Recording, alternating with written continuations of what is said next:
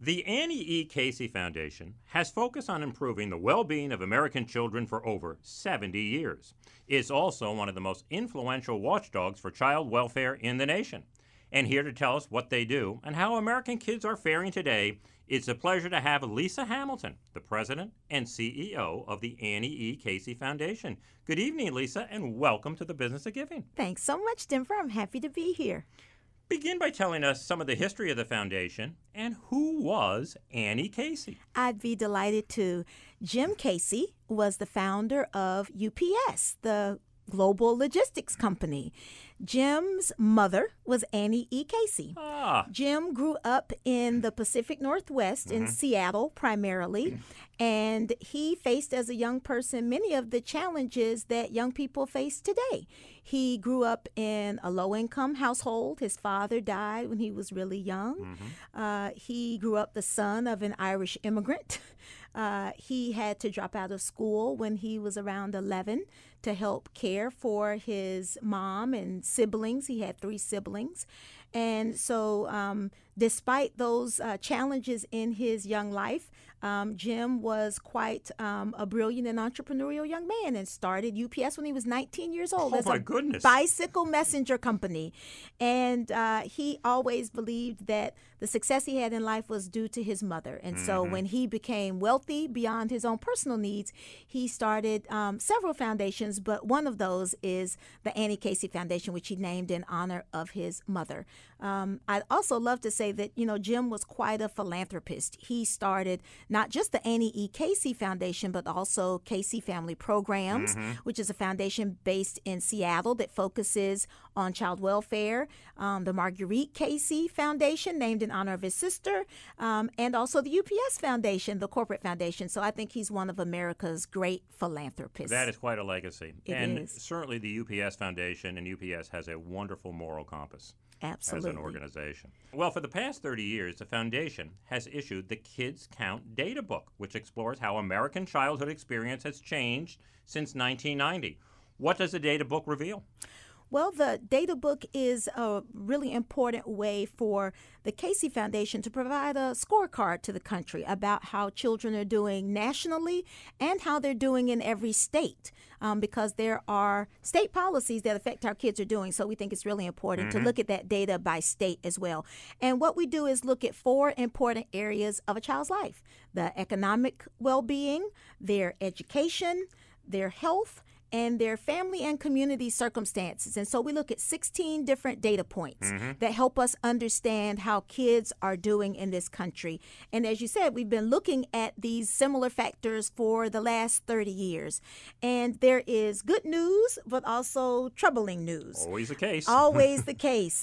So in the good news, what we have seen over the last 30 years is that we're making important progress in a number of areas. For example, 95% of kids today now have access to health care. That's great. Hugely important so that kids can be healthy enough to learn and thrive.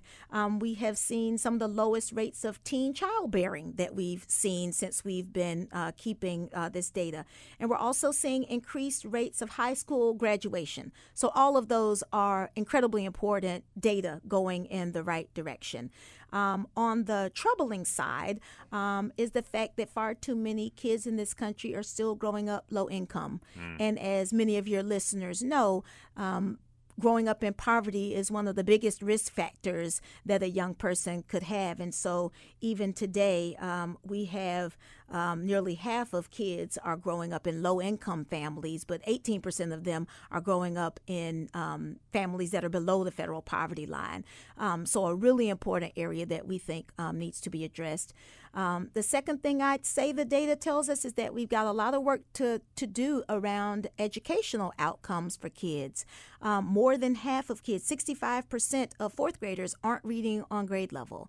And we know that if they aren't reading proficiently at that age, the odds increase greatly that they are going to drop out of high school. And so that's a really important measure that we know the country still needs to pay attention to. And then the last thing I'll say is that by every measure, children of color in this country are facing bigger barriers to success. And so we continually raise the alarm that as the demographics of our country change, we need to pay attention to how kids of color are doing. And so the Kids Count data also tells us that across all of these 16 measures we're looking at, we need to pay attention to making sure that children of color are as successful as they can be. Well, looking at the changing face of America, how many children today are children of color? Well, today we have actually hit a tipping point that Casey had been letting the country know was coming for quite a while. Today, 50% of the children in this country are children of color. And if you combine that with the data I just talked about, the prospects for us having healthy families and healthy communities and even a strong country are diminished if we don't make sure that we are leveraging the potential of all our kids. There's 74 million children in the country. And so they're 25% of our population, but I like to say they are 100% of our future. You got and that so right. if we aren't paying attention and making sure that all those kids are on the path to success, we are really putting so much of this country's future at risk. And Lisa, speaking about children growing up in poverty, what's the impact of having a single parent? Well, we think about single-parent households as really making that family more at risk of being economically unstable. As we all know, the costs of food and of housing and of clothing are going up and up and up. And so if you don't have the benefit of two incomes in a household, it just makes it ever more likely that that child is going to grow up without the economic stability that they need. And often people think about, the access to clothing or the access to food, but there are really significant implications for, their access to health care, for even housing stability. When kids move around a lot because their parents don't have the money to make sure that they have stable housing, that has huge implications for their education because they're often changing schools all the time. So when you look at the data that I shared around fourth grade reading or third grade reading, it's not just that schools aren't teaching our kids well, it's that these kids are in fragile families that are moving all the time or don't have access to health care or don't have access to good food. Those are all the ingredients that get a kid to school ready to learn. So it really does take paying attention to all of these factors to make sure that kids are successful. Yeah, that's a great point. You have to look at this holistically. Sometimes we blame the schools, but there's a do. lot more to the equation than just what's going on in the classroom. Absolutely, absolutely. If children aren't healthy, think of the incidence of asthma. If kids are missing school because of health problems or they don't have eyeglasses and so they can't see the materials. If they're changing schools all the time because they don't have housing stability. If they show up hungry because they don't have access to breakfast or lunch. All those things can have a huge impact on educational outcomes. And so I think it's really important for us to understand it's not just about what schools can do, but what whole communities need to do in order to make sure the kids a thrive. corollary to Kids Count is something you spearheaded when you first came to Casey, and that is the race for results. How does that differ? Well, when we had been doing the Kids Count data book for about 23, 24 years. And as I said, in every one of these data books, we disaggregate the data by race and could see that children of color were not faring as well as their white peers. We decided we needed to look at that a little differently. We needed to dig into that and what the causes were a little more deeply. So what we did was identify 12 indicators, some of them similar to those that we use in Kids Count, that are key milestones for kids from birth through adulthood. Things that we all want for our kids, that they're born at a healthy birth weight, which means they've got a lower incidence of health issues, or they're reading on grade level at third grade, or graduating from high school. And we combined all this data by race and by state in order to see how different demographics were doing. And the data was just startling to us. So the Race for Results scores, when you put all of that data together, was a possible 1,000, was the best that any kid could do. That would mean that all the kids in that racial category were meeting every one of those milestones. And that's what we would hope for all children. unfortunately, what we saw was that for Asian and Pacific Islander children, their scores were in the 700s. Certainly not meeting all the milestones for them, but for American Indian and African American children, their scores were in the 300s and 400s. And so it was a different way for us to help the country look at how kids were doing by race and to help sound the alarm of something that, is sort of embedded in the title of that report. It's called Race for Results. And what it means is that we are in a race to get better results for our kids so that they can all be successful. And one of the most important ways we can do that is by paying attention to the impact of race on the results that we see for kids. And so I'm really proud that Casey took the step to not just share that data, but to also help inform a collective understanding of how we got to that data, that it's not just the consequence of individual decision making, but that there are generations of discriminatory policies in how we've done housing and how we funded education and how we've given people access to jobs and how we have enabled people to save for the future. All of those policy decisions, many of them discriminatory for hundreds of years, are really conspiring to hold children back even today and to hold families back. And so part of what we wanted to do with Race for Results was to not just share the data, which is what we've been doing for kids with Kids Count for a long time, but to also tell the story of the variety of barriers that not just African Americans, but American Indian, Asian Pacific Islanders, and Hispanic children have faced in their pursuit of success. And so much of that is quite insidious and really unconscious to a certain degree. My daughter went to business school, and as we were looking at business schools, one of the places she looked at was Booth, which is in Chicago. And one of the important factors of getting into business school is to show up and to tour the campus and to talk to some of the students and professors. And it really shows you have an interest in going there. But then you start to say, how many kids could not afford that trip? Exactly. And although it seems innocuous, it really isn't. It's discriminatory in a very way that I think a lot of people would not be aware of. Right. Or even imagine education funding. So much of the education funding for K through 12 schools in this country is through property taxes. Well, if you consider the fact that more children of color live in low-income neighborhoods, which the property isn't valued as highly, and they don't have the same sorts of property tax rates, you can easily see how, though a facially neutral policy that says we're going to fund schools through property taxes, once you consider housing segregation and the impact of living in high poverty neighborhood, you've got low-income kids with much less access to resources, and that falls more on children of color. So those are the kinds of things that we have to pay attention to, that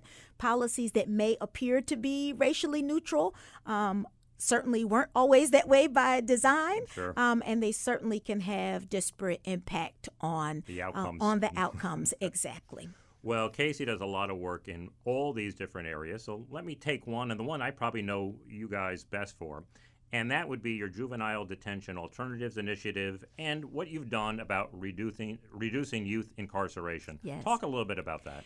Yes. Well, let me start generally by saying the Casey Foundation focuses in three key areas. The first being focusing on keeping children and families, and that's our work around child welfare and juvenile justice, two systems that often remove children from their families. We focus on economic opportunity. How do we help more children grow up in economically stable families? And then in neighborhood development, how do we help create safe, healthy places for kids to grow up? And so the work that we do in juvenile justice is directly tied to that belief that children should grow up in families. Even children who might have made a mistake or done something wrong still need the love and support and nurturing of their families. And unfortunately, this country applies the same punitive and approach to mistakes that to children that we apply at the adult level. And so we absolutely over-incarcerate children for things that they absolutely should not be removed from their homes or their communities for. And so 25 years ago, as the country was grappling with the notion of, super predators, this notion that there were these young people in our communities that needed to be removed in order to make them more safe. Casey began this incredible journey to help our country think about a more rational and research-based way to deal with young people who may have made mistakes or who have gotten in trouble. And out of that grew the Juvenile Detention Alternatives Initiative. And what that work is focused on is really the beginning part of the juvenile justice system. If today a young person gets in trouble, they maybe stole a candy bar at a corner store. What are the odds that that child is going home tonight while their case is adjudicated, or that they will sit in some type of locked facility as they await the progress of their case? We realized very early that that first decision of whether or not that young person goes home can have a huge impact on their lives for decades to come. And so our initiative was really about how to help juvenile justice systems and judges and communities make a better decision at that very first entry point. And overwhelmingly, those young people are not at any risk of hurting anyone in their community, and they're actually going to be better if they are at home with their families.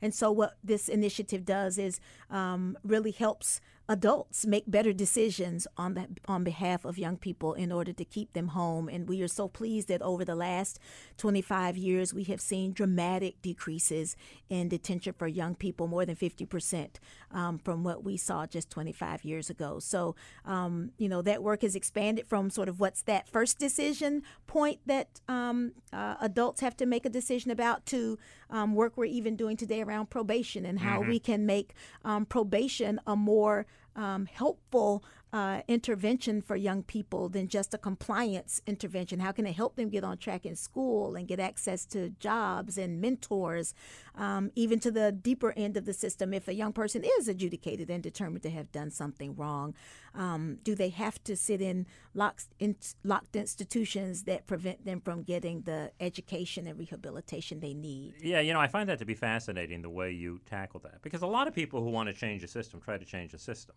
What you did is you looked at a particular niche, and that would have been the time from you were arrested to the time you have your first hearing. Exactly. Speak a little bit about that and how you try to identify those lever points to really change an entire system. I guess if one domino falls, others will begin, you prove success. Talk a little bit about that. It does. I think that is one of the most special parts of the way that Casey does its work. And first, I'll say it's that we choose to work with public systems because we know that public systems have such a big impact on the lives of vulnerable young people.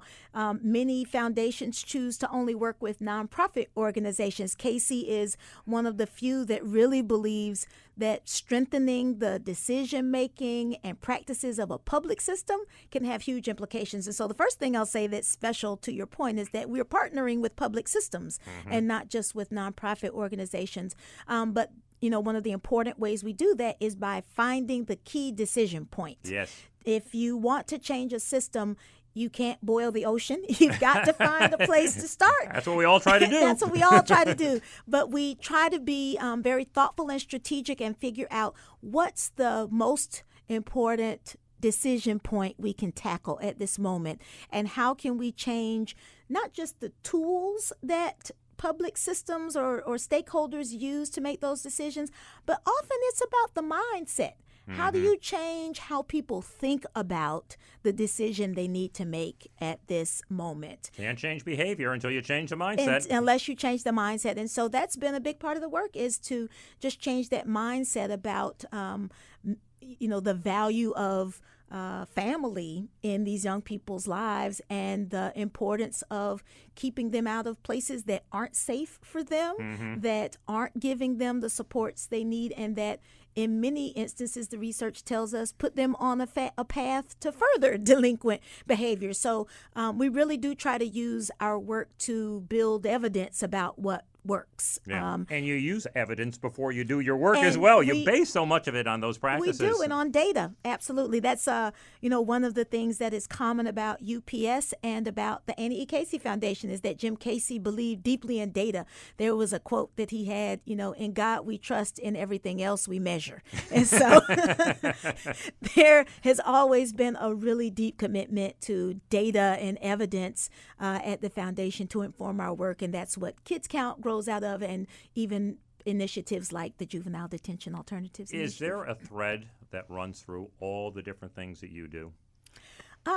I would say the common belief that we have to help young people have a brighter future, that guiding force. That's your mantra. That's our mantra. Mm-hmm. But I would say that increasingly our work has been more organized around young people. There are organizations that focus more on younger children or adult interventions. Casey's work, when you think about juvenile justice, those young people who are most likely be in group homes and child welfare, which is a big issue for us, helping young people get access to jobs. They're, graduate from high school and get their first job, or even neighborhood issues. I would say that young people are probably a common thread that you would find in Casey's work, which is a age population that's a little different than many of our peers. And changing all the time. Yeah. And we as in the media focus so much on the income disparity between racial groups and others, but really the wealth divide is staggering. You've talked a little bit about that. Fill us in. Absolutely. Well, I talked about the importance of economic stability for young people growing up. And when you look at that data disaggregated by race, it is abundantly clear that families of color have not just less income, but also fewer assets in order to stabilize their families. When you think about what helps a family be stable, it's not just income every day, but it's also having some safety net of resources to help you weather the storm. If you have a car that breaks down, if a child gets sick, you need some resources to help you weather that. And that's what we often refer to as wealth. Wealth isn't just about millionaires. Wealth is also about coming up with that $400. The average American. And you may have even seen the studies that most Americans don't have $400 to weather a storm. But we see that families of color are even more vulnerable and have those resources. So when we think about how to make families more economically stable, we aren't just thinking about workforce development and how to help people get better jobs. We're also thinking about how to create opportunities for them to save and build that nest egg that helps them weather the storm. And so that's where work around the racial wealth gap comes in, is what can we do to help more families of color who are disproportionately those families that can't, weather those kinds of financial storms. What can we do to help them build up some assets? And one of the ways that Casey has recently been thinking about that is around entrepreneurship. I know that. Really, a lot of people don't think about that, but it really holds a tremendous amount of promise. Talk about some of the initiatives in that area, and particularly in the South. Absolutely. And one thing I will say is that, the majority of children of color, 55% of them live in the South. So if you're going to try to address racial inequality, you need to go to the places where Good place to start. those children are. And they are actually predominantly in the South and the Southwest. And so geography is really important as a part of this. But as you note, there's been lots of research on what kinds of strategies address the racial wealth gap, and entrepreneurship has been shown to be one of the most effective strategies in that regard. Who knew? Well, if you think about what a business does, it is an opportunity to, grow an income-producing asset over time. It's a way to accumulate resources over time. And so it is in some ways intuitive that entrepreneurship, building a business, would enable families to have more stability. I'll say that I know that from my own experience. I am the daughter of 3 generations of entrepreneurs, and everything from the family farm that helped put my grandparents through college to my father has his own law firm, and so that helped put me through college. So I am, and I grew up in the South, so I'm a prime example example of the benefits of entrepreneurship. But what we also know is that very often entrepreneurs of color don't have access to the resources and information that they need in order to really build their businesses. As any entrepreneur knows, you need capital in order to help grow your business. And if you don't have access to money to help invest in your business, you're going to be constrained in how that business can grow. But you also need technical information about what markets are best to go into, or what kind of equipment might you need to invest in, or how can you manage your human resources in the most effective ways. And so our work is really about how to provide really those two key things. How do we help provide more access to capital for entrepreneurs, and how do we provide access to the kind of technical assistance that they are going to need? And we are doing that work in two places in particular, in Baltimore and Atlanta, two places we call our hometowns, because Baltimore is where the foundation's based. Atlanta is where UPS is headquartered. And in both of those places, we have work going on to strengthen community development finance institutions. So these are, a particular kind of lending organization that really caters to low-income individuals or those without access to mainstream banking services. So we're trying to strengthen these specialty banks, if you will, because they are an important source of both capital and technical assistance for entrepreneurs of color, and are seeing really some important ways that that's starting to build some momentum with entrepreneurs in those communities. Let's speak a little bit about Baltimore. The foundation, I believe, started in Seattle, moved to Greenwich, and then in 1994 you came to Baltimore. What would you say the Casey's Foundation's relationship is with Baltimore, and did it change any after the Freddie Gray affair?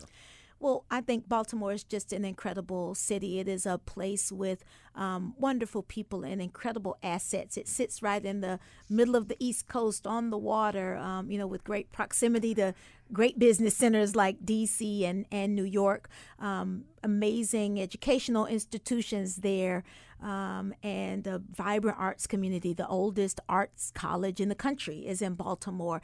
So, I do want to say I think it's a beautiful place, and regret that Baltimore doesn't always get the recognition for being such a wonderful place that it is. And so we're really fortunate that the foundation's first president made the decision to move us to Baltimore, and I think we have really thrived in that city and have really worked hard to be good citizens in that community. Our office is right in the middle of a beautiful historic neighborhood called Mount Vernon, and we've got leaders, including me, who serve on nearly every sort of civic leadership table in the city, because we really believe in the promise of the really city. Care. And we really care about that city.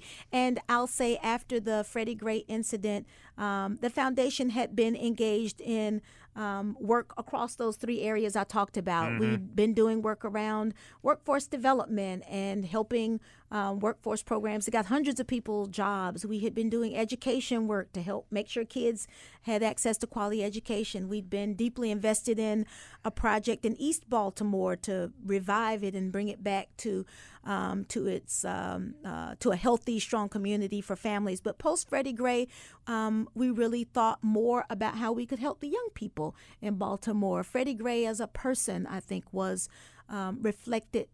His life experience reflected so many of the challenges young people in Baltimore face. Emblematic of them. It really was. A young person who grew up low income, who, faced all kinds of barriers in his life. And so I would say post Freddie Gray, we've continued to do many of the same things we did before, but have really strengthened our focus on how we can help young people in Baltimore be successful. Everything from investing more in summer learning opportunities for them, investing a lot more in youth leadership. How do we elevate the voice and the vision of young people in Baltimore who have so many ideas about ways that the city can be stronger? So I think we're excited about this new phase of our work, and still think Baltimore is a beautiful city with lots to grow. Young people know the answers to their challenges. They do. Certainly better than you and I. They do. And that's one thing philanthropy needs to do more of. Mm-hmm. Not just listening to young people, but also listening to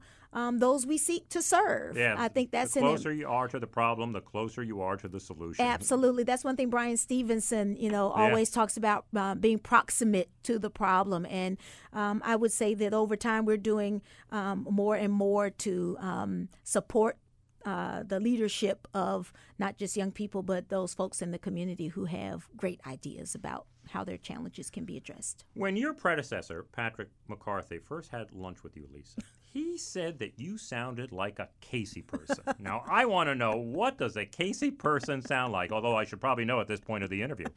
Well, I think what he was saying is that, I spent a good portion of my career at UPS. Mm-hmm. And UPS and Casey have that common founder in Jim Casey, and I believe that he instilled so many of the same values in the foundation that he brought to the company. And so I think his hearing that I cared a lot about data, that measurement and metrics mattered to me. I'll note I was a Casey trustee before I became a Casey employee, so he heard me speak as a trustee. I cared lots about measurement and metrics in our work. Jim Casey used to have this phrase called constructive dissatisfaction, which meant that there's always a new horizon in your work. There's always more to do. You can never become complacent. And I think he heard my belief that there was more the foundation could do, and how could we focus on doing the most that we could for young people.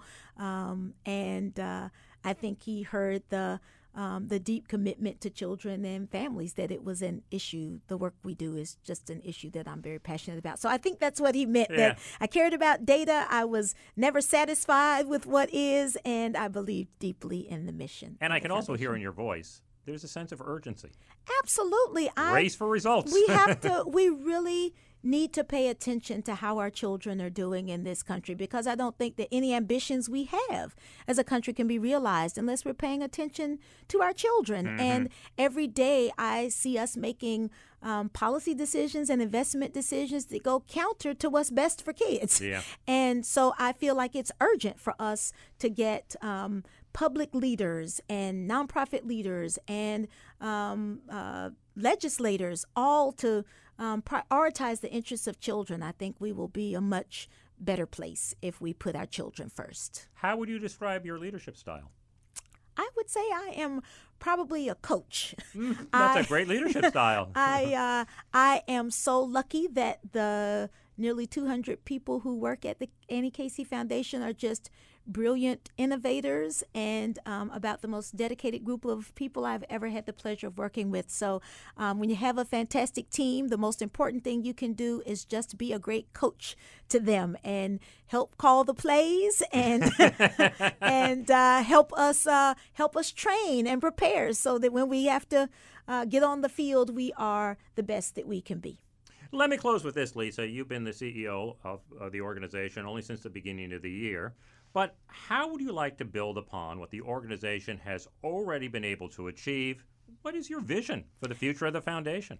My vision is really about integration and collaboration. Mm-hmm. I mentioned that the foundation for many years has been focused on strengthening families and building economic opportunity and strengthening neighborhoods. We have often pursued those results as if they are separate and apart from one another. But as I talked about the Kids Count work, they are deeply intertwined.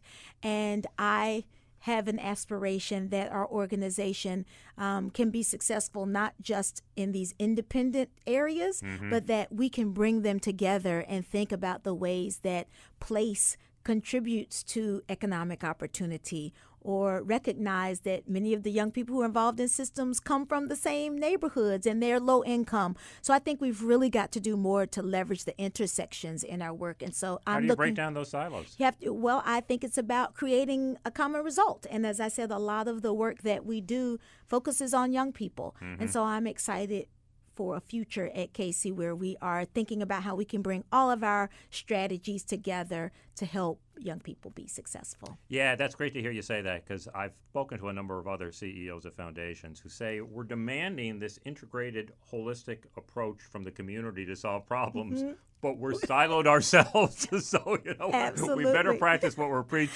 start at home. Well, I think often we imagine it'll be easier to tackle an issue if we just take it on one separate piece at a time.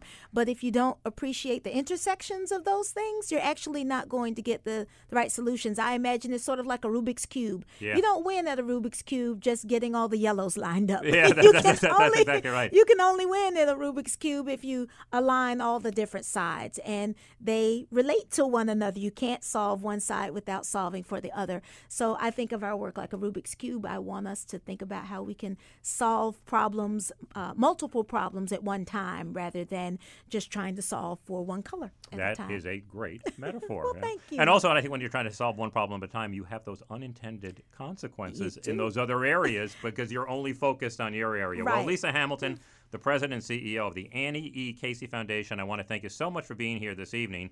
What information is on your website you think would be of particular interest to some of the listeners out there? Well, our website is aecf.org, Annie E. Casey Foundation's initials. And there is a wealth of information from information about our investment projects to a vast amount of research. And you can also access the Kids Count Data Center through that, which has millions of data points about children in this country that we'd invite your listeners to take a look at. Well, thank you, Lisa. It was a real pleasure to have you on the show. Thank you. I appreciate being here. I'll be back with more of the Business of Giving right after this.